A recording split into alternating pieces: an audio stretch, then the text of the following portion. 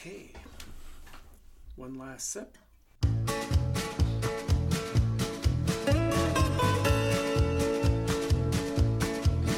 The devil is my friend. The devil is my friend. Wherever I go, the devil will go. The devil is my friend. What you think about that, boy? Recording from a basement and above a garage in suburban Atlanta. Welcome to the Godless Heathens podcast. Thanks for joining us. I'm Jerry. I'm Jeff. This is still a podcast by atheists that talks about a lot of things, not just atheism. We will still challenge your assumptions, and ours too. Definitely not here to preach to the atheist choir, but to critique, ridicule, and poke fun at anyone, especially ourselves. So join us as we examine the unholy merger of politics and religion from the secular perspective. And remember to buckle up and put on your critical thinking cap, because now is not the time for the faint of heart or faint of brain. Episode 123, which was supposed to be the good news show. So what happened to that? I was ready. I actually had good news. They were pretty good news, at least. Articles. So what happened, Jeff? It seems like the bad news this week, as it tends to do every week, kind of overwhelmed and submerged the good news. I mean, there's some out there. I did find one to share for later on. But like an example of this overwhelmingly bad news is CPAC just concluded a bit ago. Mercifully. And they had a speaker saying transgenderism should be eradicated. Is the collective we concerned enough now?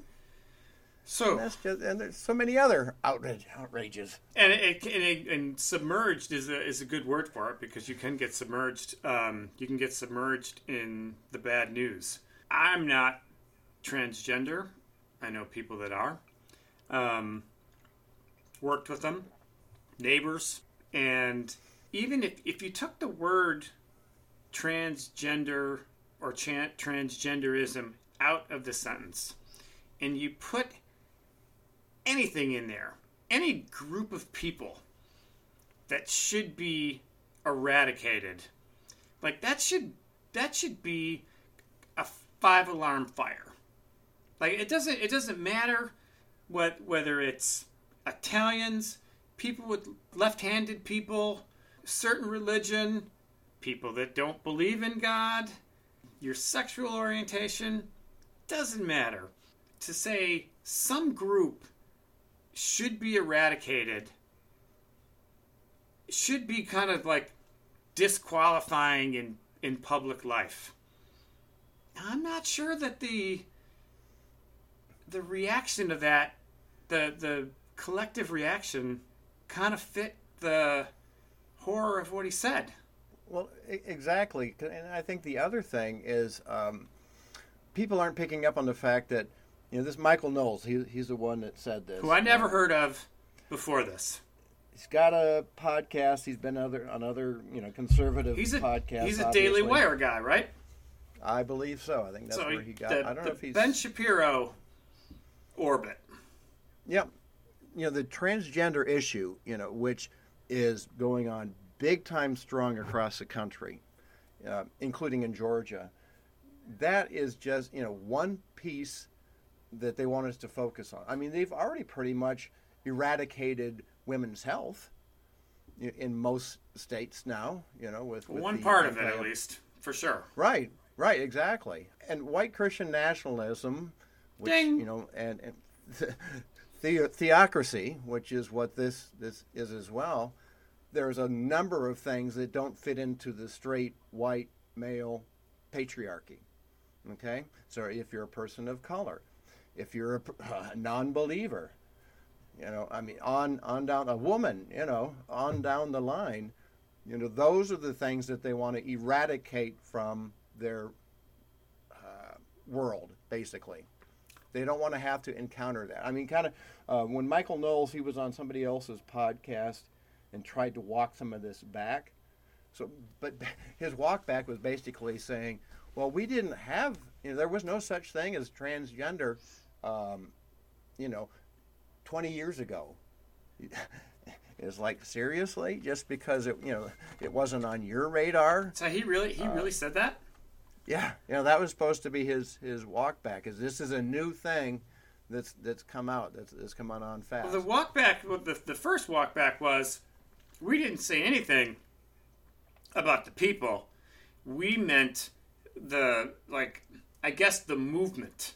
Like it's a belief system, or it's Right.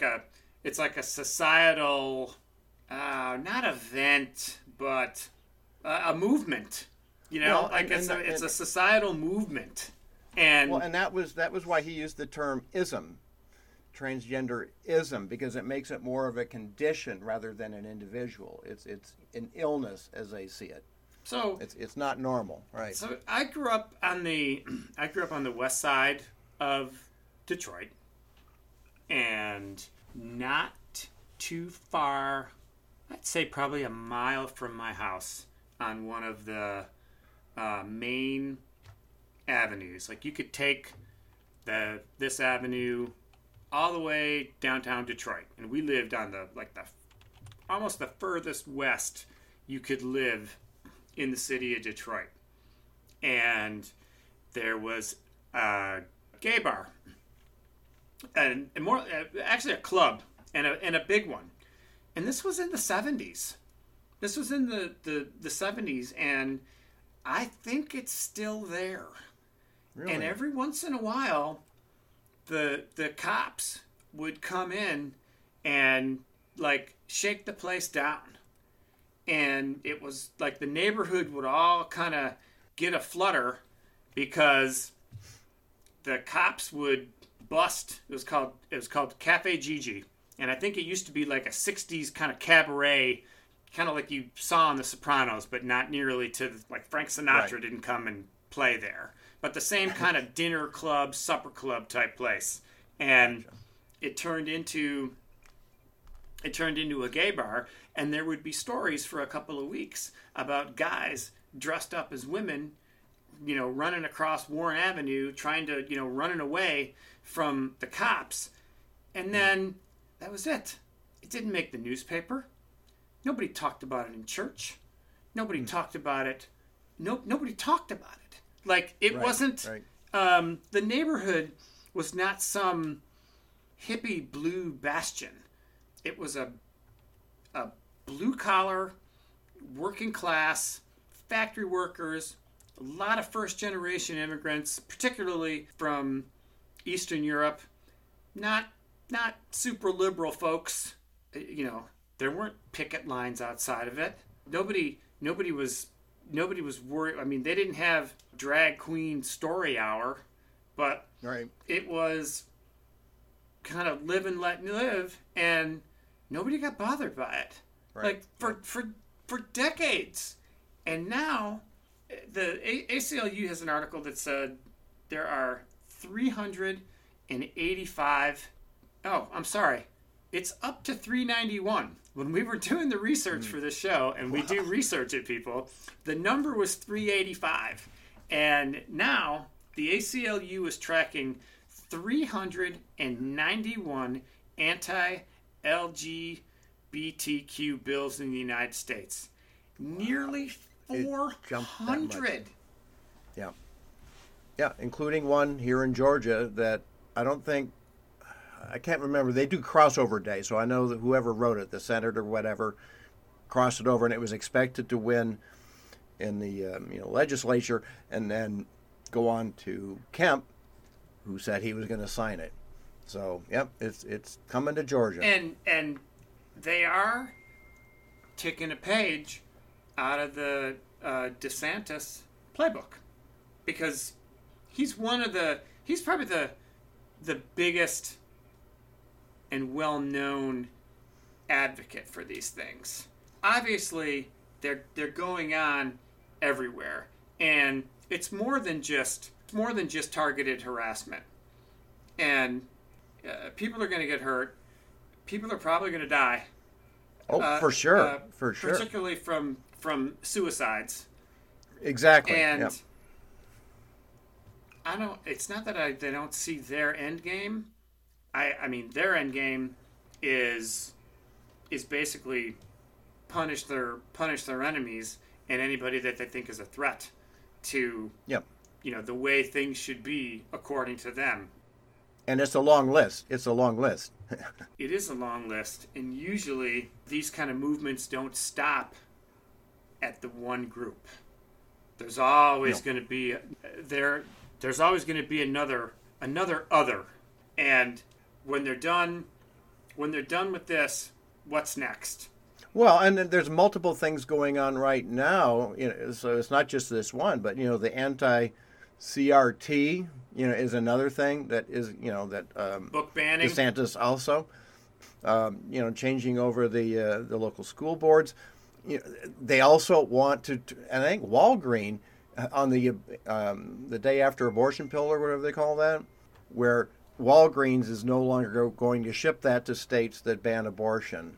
So they're closing down and closing down and closing down on options. And so it's multi-pronged. And the bill here in Georgia, one of them, is to prohibit healthcare providers from performing practices on minors to alter their appearance relating to gender. First of all, it's not the most pressing thing that's going on in this state. They're probably going to push this through. And even if they don't, they'll try again the next session. Oh no, like I say, my understanding it's passing.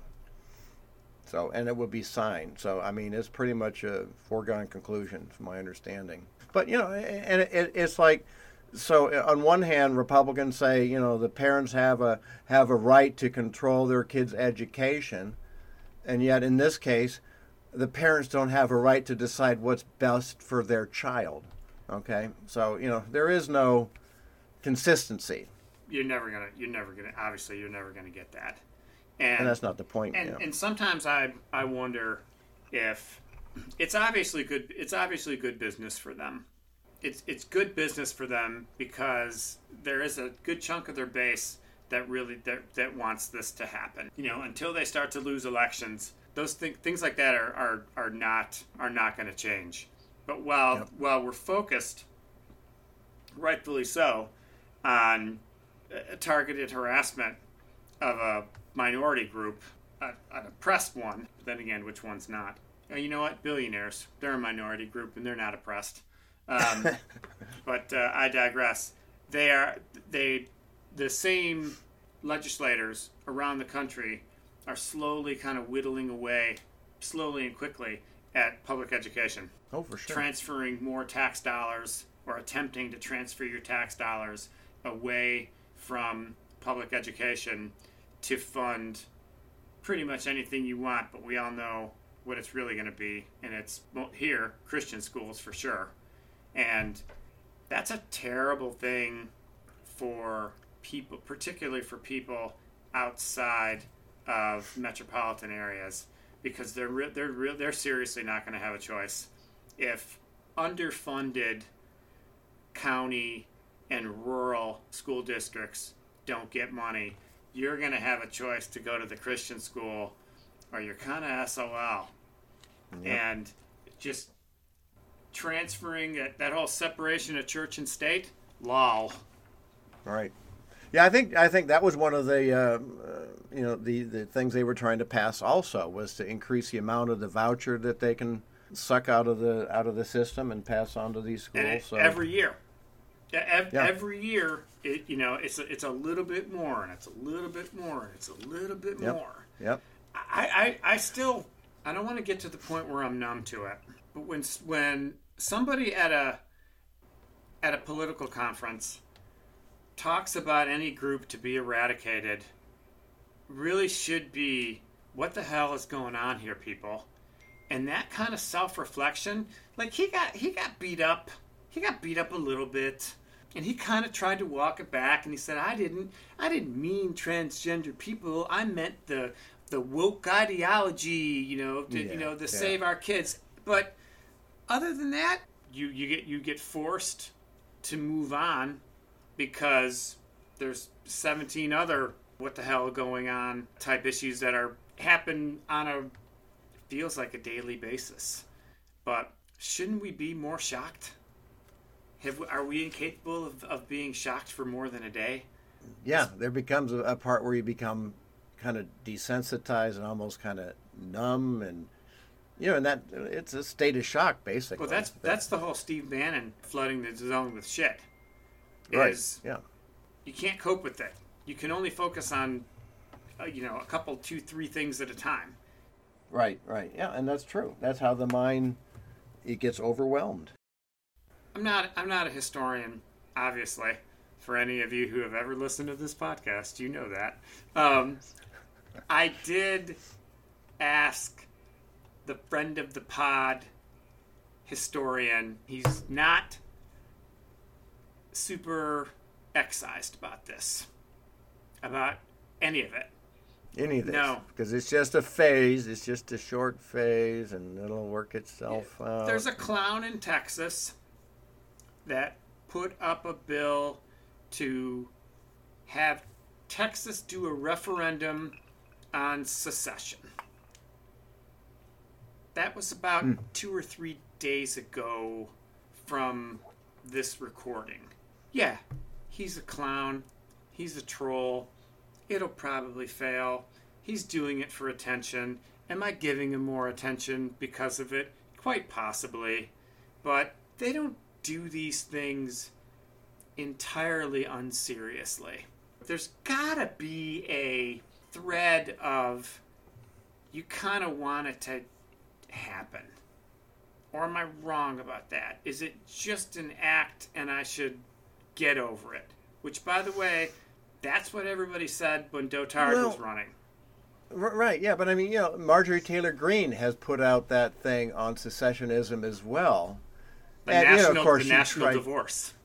Right, and then, I wouldn't call it walking it back, but she had to try to, one way to do it would be, if somebody moves to a different state, they're not allowed to vote there for 5 years until they, I guess, embrace the culture. So if you move from California to Texas as a liberal, you're not allowed to vote in Texas. You're not until you get your cowboy boots. You're not granted full citizenship. Right. You are not. I mean, you are all of a sudden are a lesser citizen because you moved. And again, this probably has no traction either. But she's got a big platform. She actually oversaw the House. Like, she had the gavel earlier this week. Yeah. Well, and she's got, what's his McCarthy. Yeah. By the short hairs too. With these committees and stuff like that. So. Well, he's not speaker without her. Well, for sure. He's right. not speaker without her. Right. You could probably make the case, I'll put my Chuck Todd hat on, that it's pretty savvy. I'm going to flick my pen at the camera like Chuck Todd. Pretty savvy politics. Pretty savvy politics from the congresswoman from Georgia. And then... Yeah, look at the money she's raising. Yeah. The money she's raising, her profile, she still wins. I think she won with like 70% of the vote or some ridiculous number. Yeah, well, and keeping the base stirred up, always giving them something to stir them up. One thing I thought was kind of strange when he said it. So Trump spoke at the CPAC rally also, and one of the future things, he was talking about flying cars, which who wouldn't love to have a flying car? But he talked about building all these new cities. And so now I kind of said, so that's kind of in the secessionist kind of idea. So people that build these cities, they're only going to allow their own species into that city. Species. Well, white Christian nationalists are a whole different species. The American Atheist Conference was here in 2022. If a keynote speaker came out and said, we need to really eradicate Christianism, would he still be in jail? Because you wouldn't be able to get away with saying that other than for a group like transgenders, because there are no, and this is when representation matters. There's no transgender news anchors. There's no transgender people writing for the AJC that I can tell. I'm sure there were no transgender reporters at CPAC. That they, with good reason, they probably would fear for their life. But nobody got up and said, "This is heinous, and you need to take that back."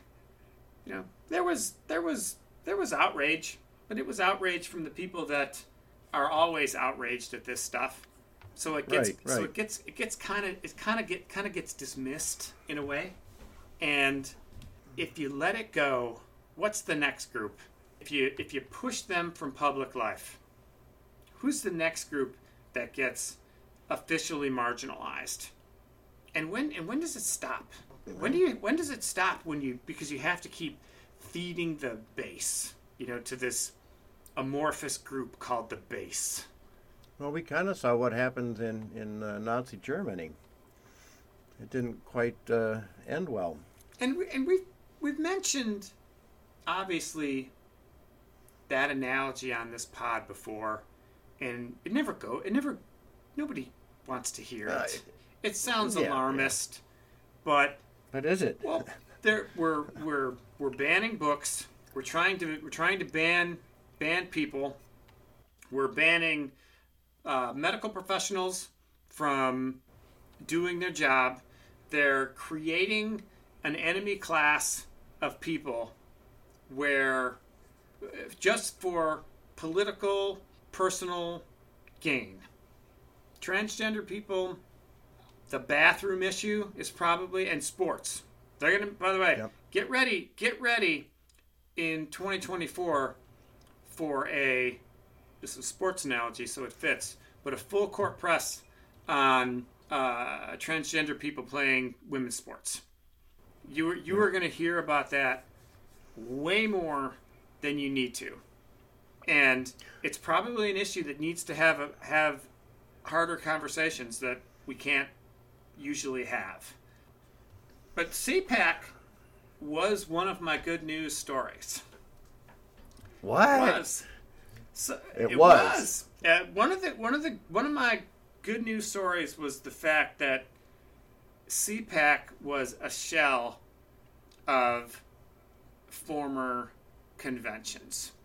Oh, the attendance? When Donald Dotard Jr.'s girlfriend, Kimberly Guilfoyle, got up there, God. And she basically did her cookie cutter screaming like she did at the Republican convention, where things are going to get better, and she's wacky. Look out to the crowd, and it was 75-80% empty seats, and it's are they finally tired of the act?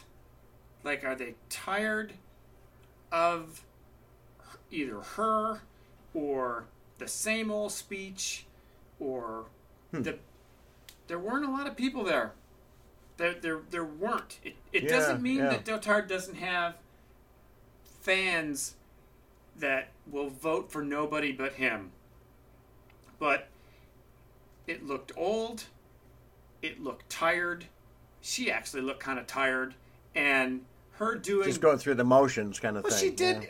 She just kind of pressed a button, went into speech mode, and there were not throngs of cheering fans. And that's gotta... If you're going up there and you're gonna nail that speech, and you're gonna deliver it, and you're gonna bash the enemy, and you get out there and it's like, Jeb Bush, please clap. That's got to be, you at that point you're you got to kind of question. You're an actor. Yeah. Well, and wasn't it during her thing where she briefly inserted like a sales pitch for gold coins or something like that? Oh, I swear that was her. It wouldn't surprise me. And it was like, well, yeah, because it's all about making money anyway. Seriously? Is that like? Yeah, there was a clip I saw of her doing that from the stage, so I'm assuming it was, I didn't know if maybe she went back on stage. I don't know. Like a podcast commercial where basically the soundbite that you're listening to gets cut off for some Yeah. stupid ad. That's Right. pretty desperate. Now, the Oh, bad yeah. side of this is if the old act isn't working, then you got to find the new act, and you probably got to double down on whatever you did before and become either more strident or pick another group. This is sort of a good news story. Well, that's what I said. So the good news you were initially figuring out was the Trump base is dwindling. Or CPAC, at least. If you Because take that's basically his base now. well, it wasn't. There wasn't a lot of people there, and Yeah. that was good news. Another sort of good news story is have the enemy completely beaten woke into meaninglessness. And we're not there yet. But your cereal is going to be woke. And at some point are they going to just grind it into a fine powder, making it irrelevant because everything is woke and it's become this pejorative that gets used on everything that it doesn't have any meaning anymore?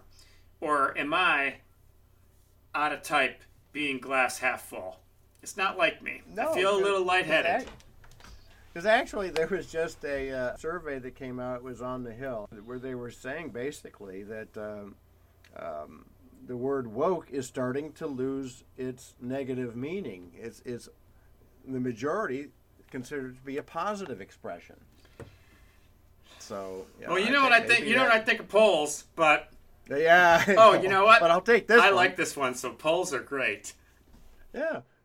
I mean, that is kind of my hope is some of this stuff is going to backfire on them. AOC, I guess she's whatever committee she's on now. Of course they're led by Republicans and they have some whack jobs in there. And she went off on some kind of a rant because they were calling everything woke, and she was saying, "Is this woke? Is this woke? Is this woke?" So I think it is starting to come back, kind of bite them in the ass a little bit. I hope so.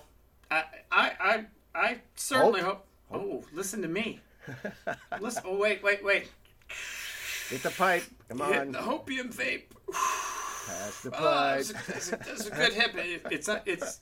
It's unlike me. Look, there's still plenty of gloom and doom. Plenty of gloom and doom.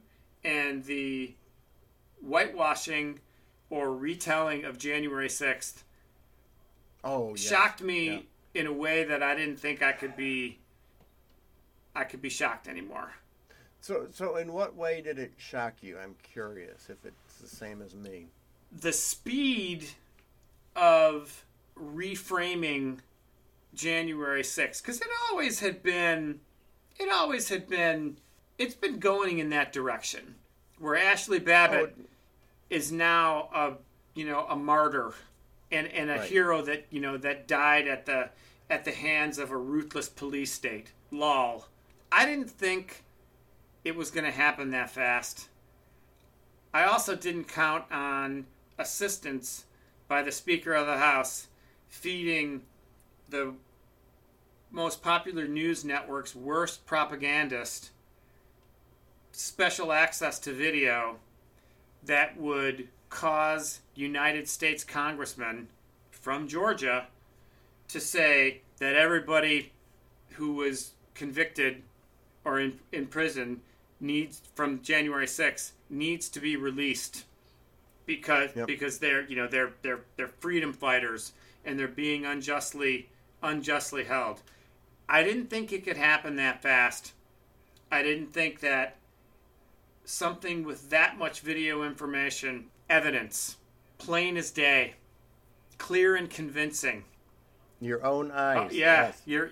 Your own eyes, every screen, and you couldn't even avoid it on conservative media at the time.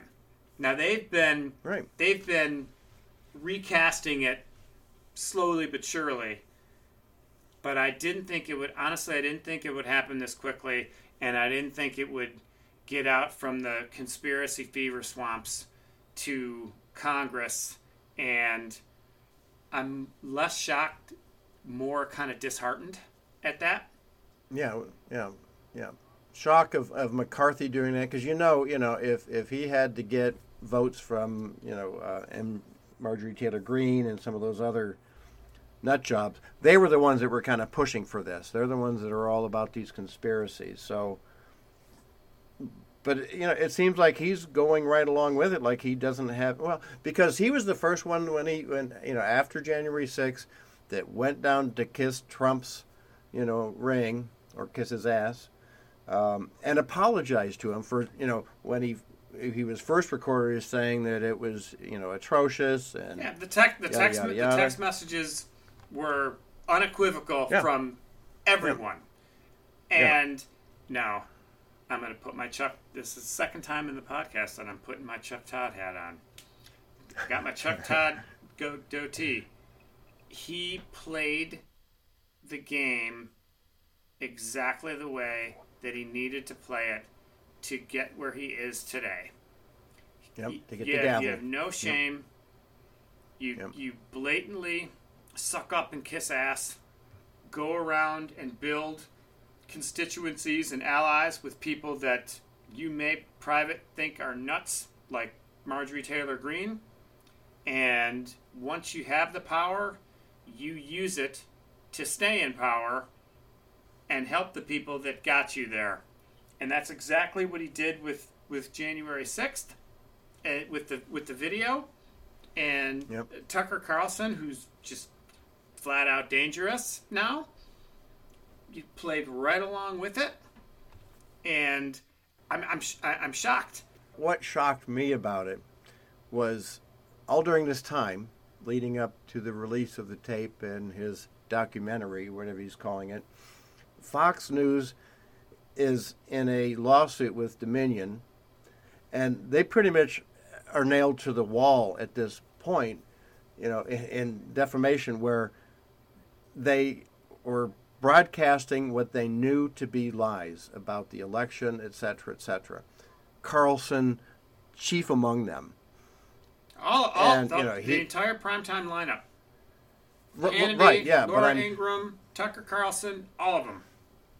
But what's interesting about Tucker is, now they've released some of these text exchanges or email exchanges or whatever. At one point he was saying he passionately despises or hates Trump, something like that. So he's pathological liar on TV, as these other ones are. So that's what they're on trial for like billions of dollars, and probably a lot of billions beyond that. They're on being charged because they said that the Dominion voting systems, the Dominion equipment, basically rigged the election. Right, and they went along with that lie, and the lie of, and that's basically what kind of amped up January 6th, was their continued lies about the big lie. They are recasting the big lie away from everything that it ever stood for, and the fact that it came out today that an Idaho senator who had his office completely trashed will not, Republican of course, will not speak of it. Will not admit it happened. Will not. No, they were tourists. Tourists, Jerry. He won't even say that. He won't say that. He either because he's afraid, or he needs their support, or in the end, he doesn't care. Now, I'm not sure how to balance that. What he's doing, like I because there's video of it. It's not just like it's hearsay. It's beyond obvious. But the fact that somebody won't talk about it, you're the victim of a crime, and they probably would have hurt you. You would have had two choices had you gotten caught. They would have hurt you, or you would have had to help them do whatever they were trying to do. So you would have been complicit, probably more than you already are from your lack of speaking out about it. Well, along that same line, your representative, Barry Loudermilk, He's not right? mine. He's your guy. Oh, he's not yours? He's not mine, Okay. but he's horrible. I think he used to be ours, but he, The fact that he was one of them. Downgraded. It's shocking that you could downgrade from Barry Loudermilk. From shitty to shittier, Ist. basically. At this point, but who knows where it's going to end up. But so he was shown on tape leading a tour that was questionable, and they were taking pictures in hallways and exit places and stuff like that. He refused to talk to the January 6th committee.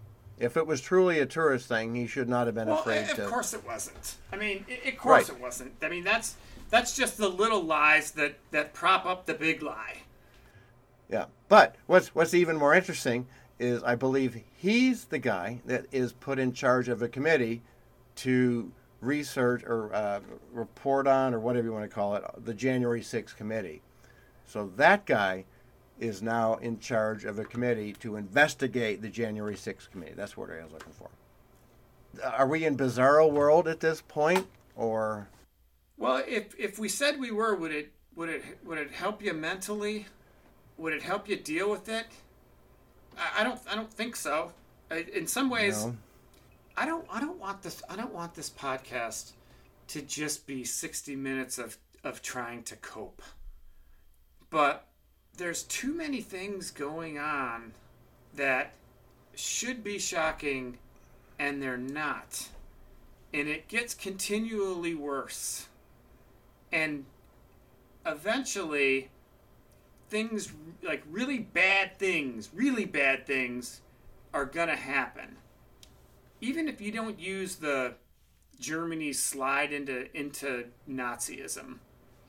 The fact that Kevin McCarthy basically abandoned all shame to kiss ass to people who actively harm the United States. You want to know how it happened? You want to know how it happens anywhere? It starts there, and then you eradicate undesirables. Well, so, to me, the common denominator here is you look at the Senate. How many Republican whack jobs are there in the Senate? And yes, there's some. But then you look at the House of Representatives. Far more whack jobs. I mean, it's hard for me to name any sane Republican on that, in that legislature. But most of them are in gerrymandered safe districts. That is my point. That is my point. The gerrymandering, and we get back to the screwy stuff going on in Georgia. That's happening local, the state legislature, gerrymandering. So there's poll after poll that shows, like on abortion, where the vast majority of the country wants safe, legal abortions, but that's not what's being legislated because of gerrymandering. And once they have that power, how do you reverse that gerrymandering issue? I mean, because the other dangerous thing that I saw is passing too is where the legislature can take out prosecutors. Have you seen? You've probably seen this too. Here in Georgia. Here in Georgia, yeah. So like. And where do you think they got that idea from? Ron DeSantis has already done it in Florida. So he's kind of the template. He fired the prosecutor in, I think it was That's in West right. Palm Beach, That's right. in like Palm Beach Yep. County. Yep. And fired him and got away with it. Got away Right. with it. They did a recall election of a progressive prosecutor in San Francisco. I don't want to ever hear Ron DeSantis speak, but if you're not paying attention to what he does and what he says, you're really missing out, because he may not be the figurehead of the party. That's Dotard, clearly. But the policy and the style and the action and the impact, they are all taking a page out of his book. And my hope wait. Let me. Where's my? Oh, get it again. Where's my Hopium vape? Is that Dotard and DeSantis bludgeon each other so badly that both of them are mortally wounded? How's that? That is like pure 100% hopium. I want that to happen, which is why I won't. Right, and you know it won't. I can see it on your face. You're like, well, no, okay, but I mean, at some point, if Trump stays in the race, which he will. DeSantis enters the race, which he will. He was in California bashing liberals. Yeah. Yeah. So he's definitely he hasn't done it officially yet, but he'll be in. So at some point they're going to have to be on a debate stage. And I think that's when you're going to see who's going to be the winner. If that's a word to use there. So you're looking forward to seeing that debate. Well, I think it would be fascinating, because DeSantis, he's not, well, neither one of them are a friendly kind of person. They don't have that personality whatsoever. Oh, Dotard's 1,000 times more personable. He's 1,000 times more personable. He's a schmoozer at heart. I'm talking about speeches though, and debates. He's doesn't seem to be very warm and fuzzy on the debate stage. Dotard. Oh, but he is though. He gets into arguments with the moderators, picks fights with the moderators, and bashes the moderators, and makes. That's being an asshole. That's what. How is that being warm? Well, it is. It's having a personality. Ron DeSantis, he's never like he's combative. Like he's combative because he's smarter than you, and he doesn't respect you, and you're an idiot, and you believe is wrong, and you don't belong in the same room with the air I breathe. That's the vibe. Yeah, I've seen some of his news conferences where he didn't even let the reporter get her question out, and he's belittling and badgering. Right.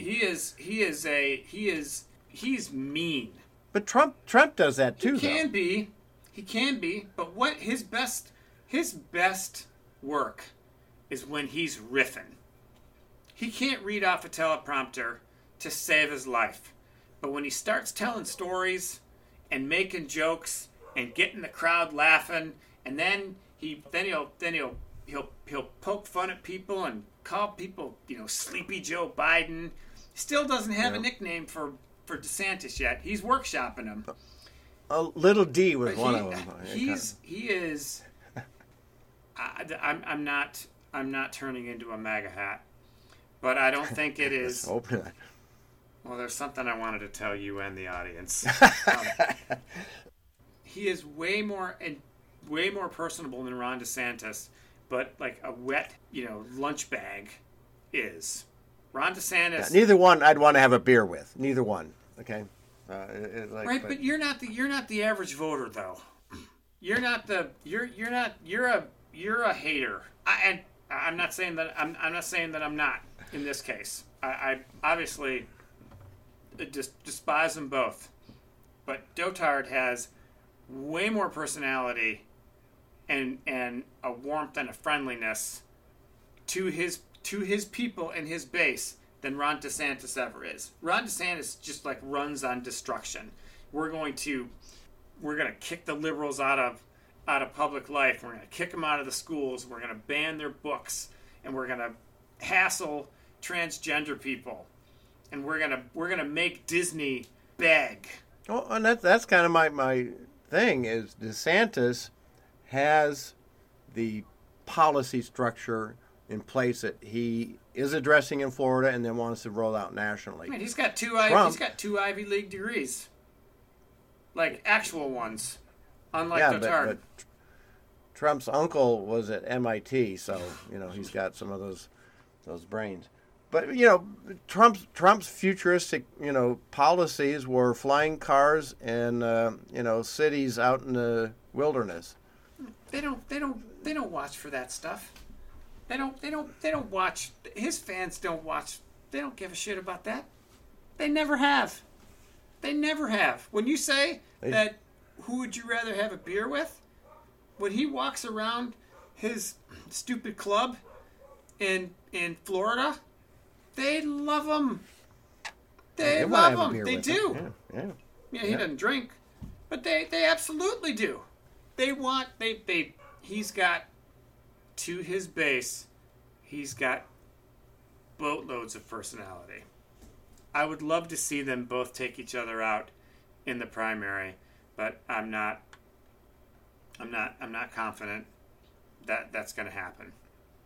What, that they would bow out then? They would go down in the primary? Like it's a playoff series.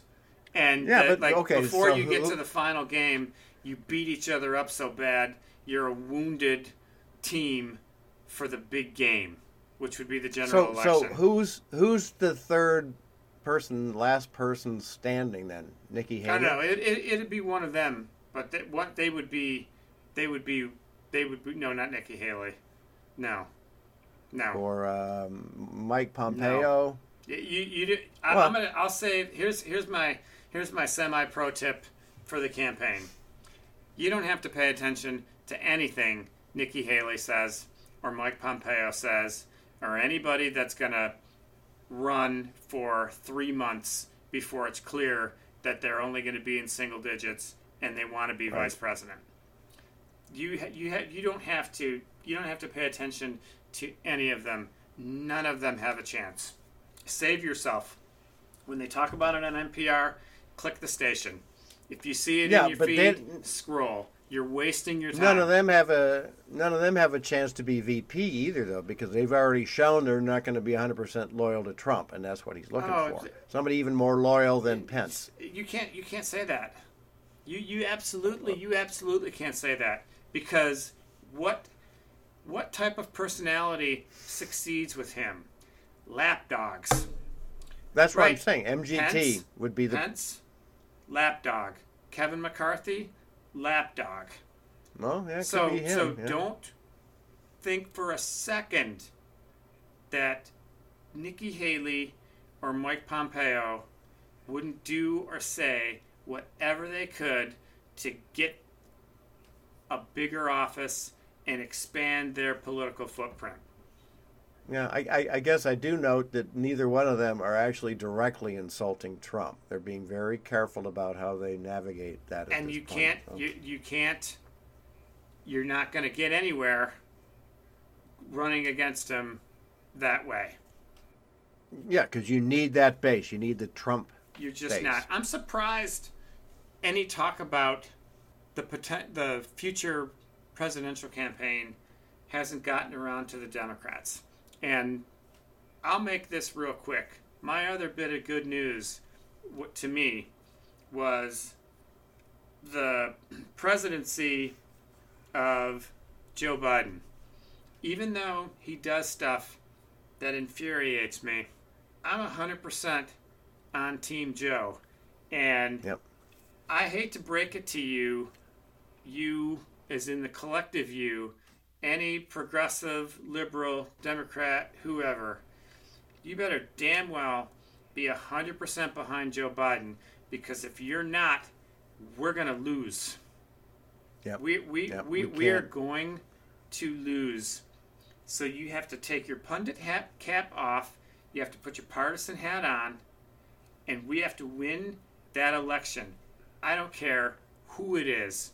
If it's Kamala Harris, if it's Joe Biden, if it's Joe fucking Manchin, we have to win. We cannot have the luxury of, well, I don't really like Kamala Harris. What has she done? Or, I don't really, Joe Biden's too old. He probably is. He wouldn't be my first choice.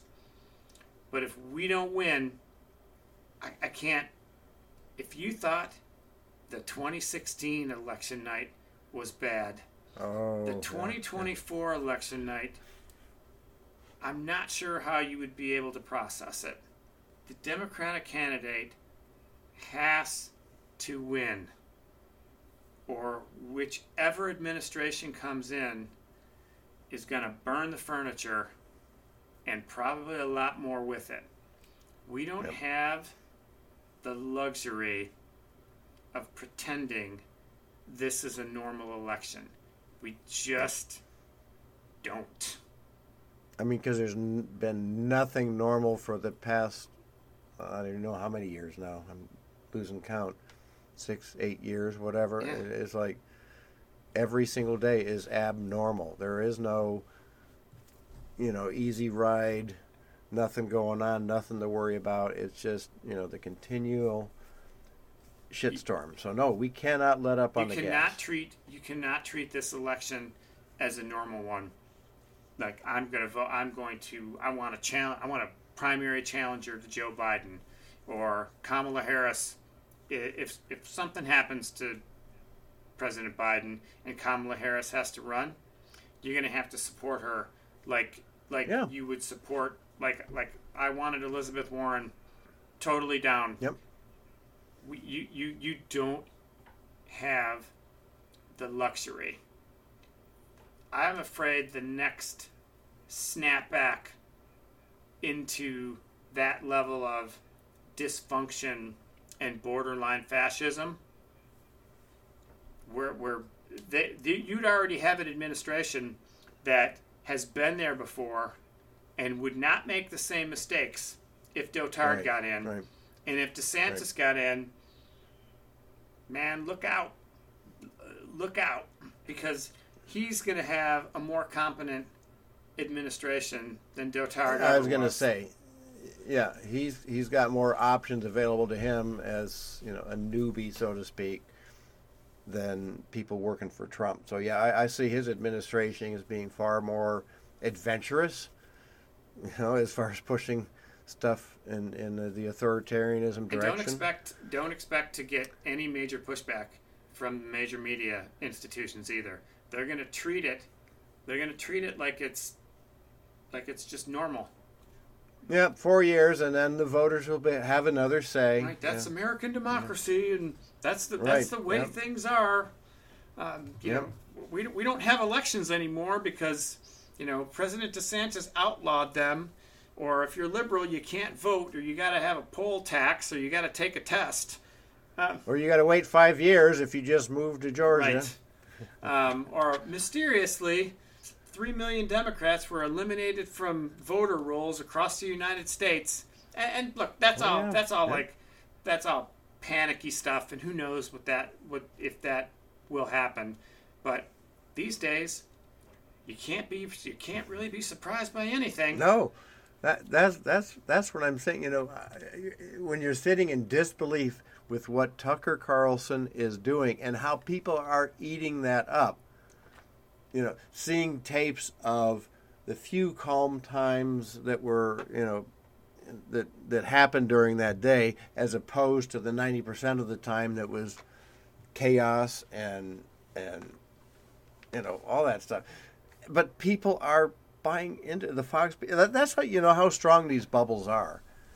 Is like when people aren't turning off Fox and saying, "Wow, this has gone too far. This is bullshit."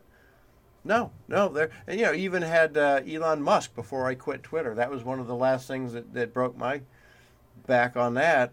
Was he was retweeting Tucker Carlson stuff. So you quit Twitter. I quit. Where do you Twitter. get your news from now? Deactivate. Asking for a friend.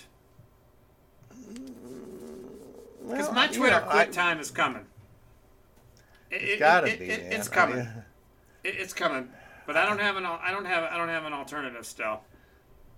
Yeah, I'm not on, what is it, Mastodon or whatever. I've not gone over there to see if that's any better. It's like I'm enjoying the break right now. The other thing that was pissing me off on it is my news feed. It was feeding me stuff that, like Marjorie Taylor Greene stuff. Kevin McCarthy is your member of Congress. No, just in theory only. But it's like, so you see what they're doing. They're that's how this how we got to where we are. Is this kind That's of, a whole, that's a let whole me see other what she has to podcast. say. But For sure. But I mean, but the treatment, Elon Musk's treatment of his employees, and that's, he's such a jerk, such an asshole. I just could no longer support that system. But your question was on you're guilting me into quitting earlier, and I know you're right. Well- I know you're right. I know you're right. Well, and I know that at some point, and maybe not, that he's going to take it so far down that somebody's going to buy it from him. No, he's going to buy it. or- He'll declare bankruptcy first and stiff all his creditors before anything. Yeah. Financially, it's a complete house of cards. Technologically, in a lot of ways, it's a complete house of cards. So It's becoming Yeah. worse because he's firing the people Right. that were actually holding up the guardrails. I kind of want to stay around for the shit show, but it won't happen soon enough. And the fact that if he declares bankruptcy, he's gonna stiff his creditors.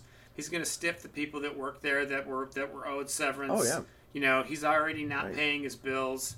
Sounds like Dotard. Right. You know what? Oh, Sue yeah. me. Yeah. Sue me. Yeah. Go right Yeah. ahead. Yeah. I got all day. Oh, I said, we were going to have the good news pod, but I'm Yeah. going to end on the darkest of dark notes. But you can bet, and you can quote me on this, that if Dotard wins, he's going to pardon a giant amount of January 6th convicted criminals. Oh, he said he would. He already made that Oh, commitment. I missed that. So I guess that's yeah. not really some major prediction. Oh, yeah. And At least I don't pay that much I mean, attention to him. I'm happy about that. well, because I think I saw that on it wasn't on Twitter. Where did I see that? I can't remember now, but yeah. So yeah, I'm sure he would do that. I mean, they're already Marjorie Taylor Greene is going to do some kind of a like a sit-in with those with outside the prison Oh, or do. whatever. Do. Oh, please Yeah, do. yeah. That'd be worth. But we've talked. Release the prisoners. We've talked about her more than she deserves. I do have a recommendation. So I listened to Wait, where's your good news though? my good news. My good news was just the entire Biden administration, that CPAC was kind of a bust, and Okay. I took great solace in that, and I'm looking at the Biden through a lens of, so much worse if he wasn't here, and I realize that's kind of Yeah. but that kind of glass half full. I need some type of glass half full nourishment, because if not, you could despair all day. I want to, I don't want to do that. I don't want to turn the despair filter off, but I don't want it to flood my brain. Okay. That's a good sense of balance, or an attempt towards that anyway. All we can do is try. Yep. All we can do is try. It's not that I ever stop thinking about it, but I'm not walking around like bad luck schlep rock with a cloud and lightning bolt over my head all the time. But it might not be over my head, but it's right behind me. I see it. I saw that on the wall I back see there. it. Yeah. So my recommendation is I listened to my favorite podcast, which is the Chris Hayes podcast. He interviewed a couple of guys, a journalist and an author, on their new podcast. So it was all very meta. It was a podcast about a podcast series, but it was on the Havana Syndrome. Oh, And yeah. these guys did an 8-part podcast series for Vice on Havana Syndrome. And I normally don't listen to those big, expensive productions because they're overproduced and they prattle on for forever. They're all ultimate. They're like too dramatic, too many musical interludes and nat sound of people in the car. Oh, we need to make a left turn here to get to their house. You know, it stretches it all out. But I learned a lot about like diplomacy and spycraft and Cuban relations and how Austria is like a hotbed for spies. It felt very 60s, 70s spy novel. And I enjoyed his podcast. I enjoyed talking to those guys, and it didn't spoil the actual podcast series. I don't want to give anything away for anybody that might listen to it, but it definitely held my attention, and I would recommend it. I'm choosing my words carefully. If you're into that spy, I'm not true crime, like, no thanks. But spies and diplomacy and kind of, CIA and all that, I like that kind of stuff, and this podcast definitely delivered.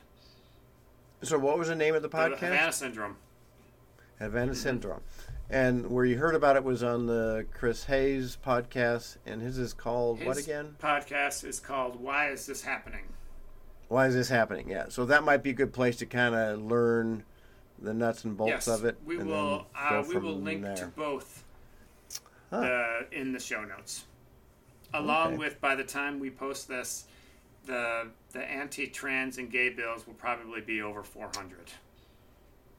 Yeah. Oh, yeah. Yeah, you got it like a ticker going there. Pretty much. So I found a piece of good news in my morning AJC. And this is a local story that really, it just like made me smile. And, that's kind of nice to smile first thing in the morning. Absolutely. Before you head off to work. So Kennesaw Mountain High School, and that's my daughter went, I think it was her first year in high school, went there before. They were building Hillgrove at that time, and then she transitioned there. But so, so she went to Kennesaw High for about a year. And so I didn't know they did this, but since 2001, they've had a dance called Once Upon a Time at the Mountain. And this is where they have, this year they had 400 students with special needs from across the county, and 200 students from the school act as mentors for this dance. It just kind of blew me away that they've been doing this since 2001. It's not really been on anybody's radar. This is the first time I heard about it, but what a cool thing for these high school students to be doing. And we'll share that link. Yeah, that's a great story. That's a nice story to end the week on. Absolutely. And if you're still on Twitter, unlike Jeff, you could tweet us at Godless Podcast. The anonymity of having 3 people on the show before, and now you're gone, you could assume that every tweet is coming from one person. So I better watch what I say. Don't blame it on me. Not yet. Not until Elon Musk goes. Once he goes, I'll be back on. I'm going to quote you on that. Okay. Thanks for listening. We'll see you in 2 weeks. Night. Know what I mean? With someone at a party, and the devil is my friend. Yeah, the devil is my friend.